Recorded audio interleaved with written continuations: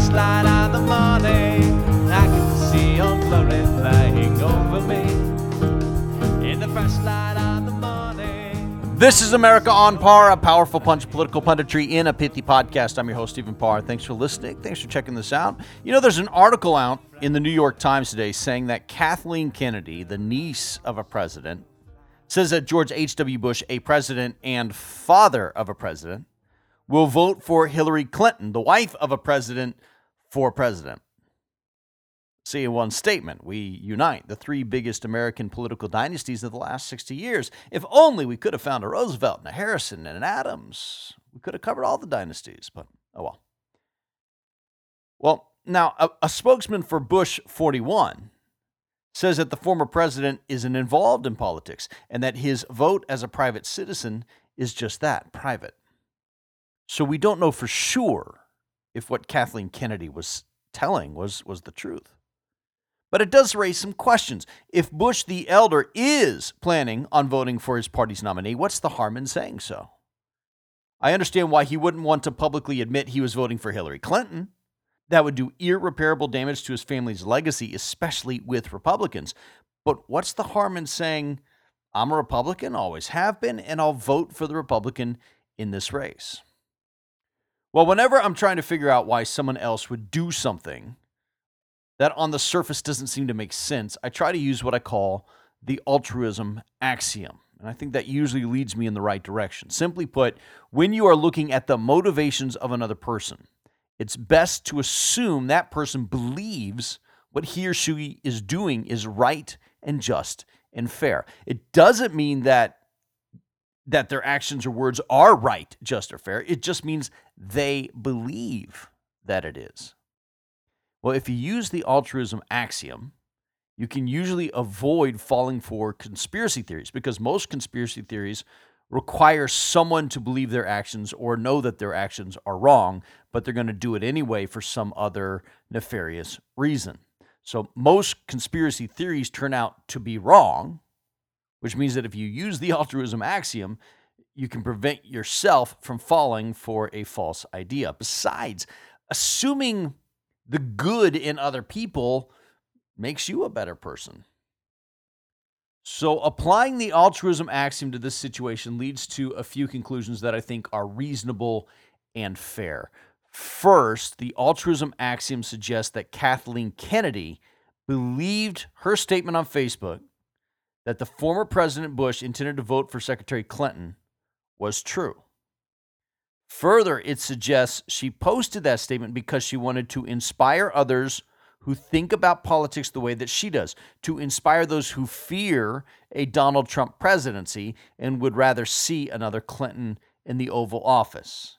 Now, it's possible she misinterpreted what HW told her. That's possible, but it's reasonable to assume Kennedy believed what she was saying about Bush and Clinton was true.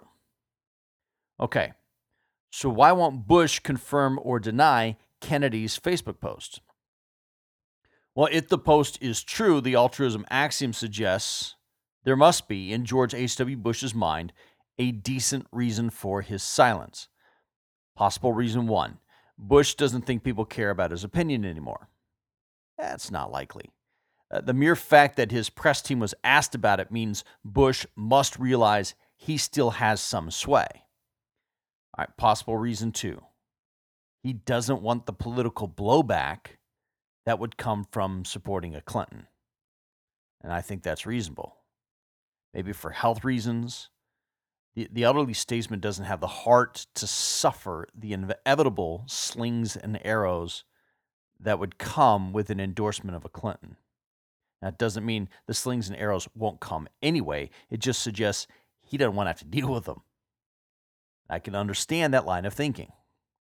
Possible reaction three, he's trying to protect his family's legacy, and he knows going Benedict Arnold against the GOP would hurt the future electoral prospects of his entire family.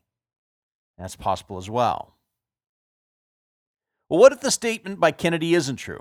Why wouldn't the former president deny a false report about his choice for the next president? Okay, well, perhaps he's trying to play the role of an elder statesman and rise above petty politics.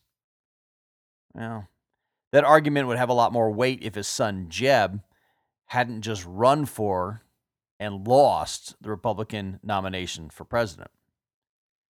He publicly supported Jeb and has not publicly supported the candidate who beat Jeb. Now, it's kind of hard to play the elderly statesman role now.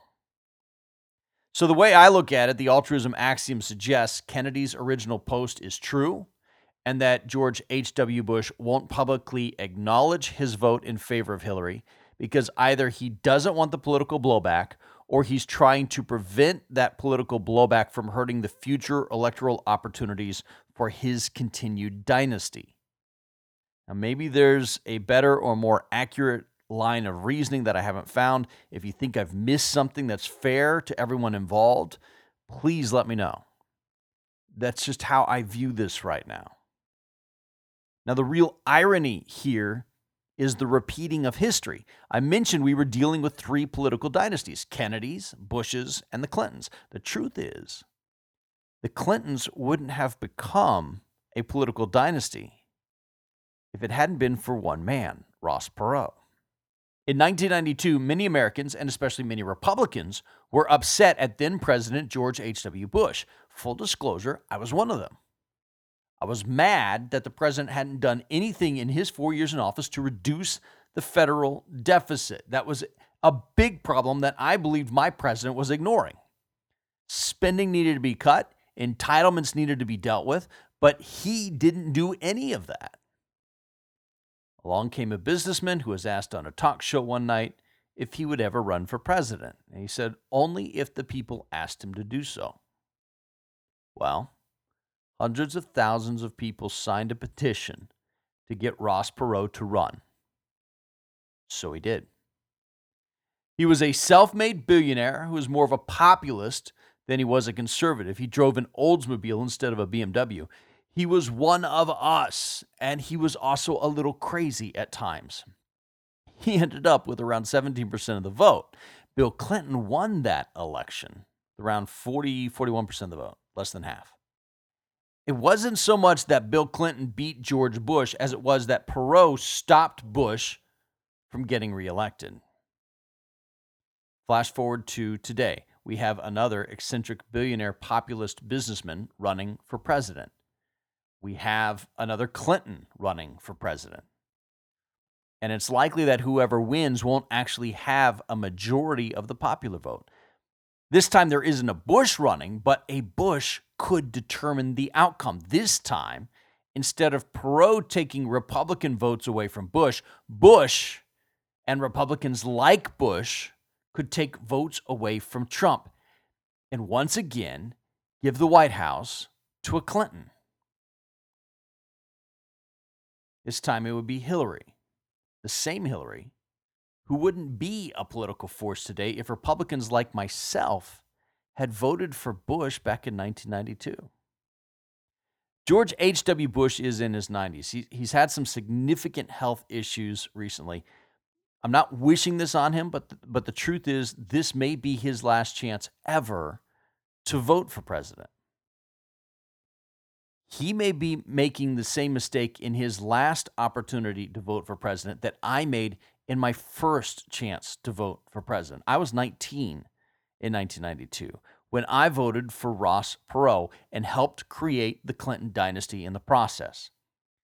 By not voting for the brash billionaire this year, George H.W. Bush will help continue that same dynasty.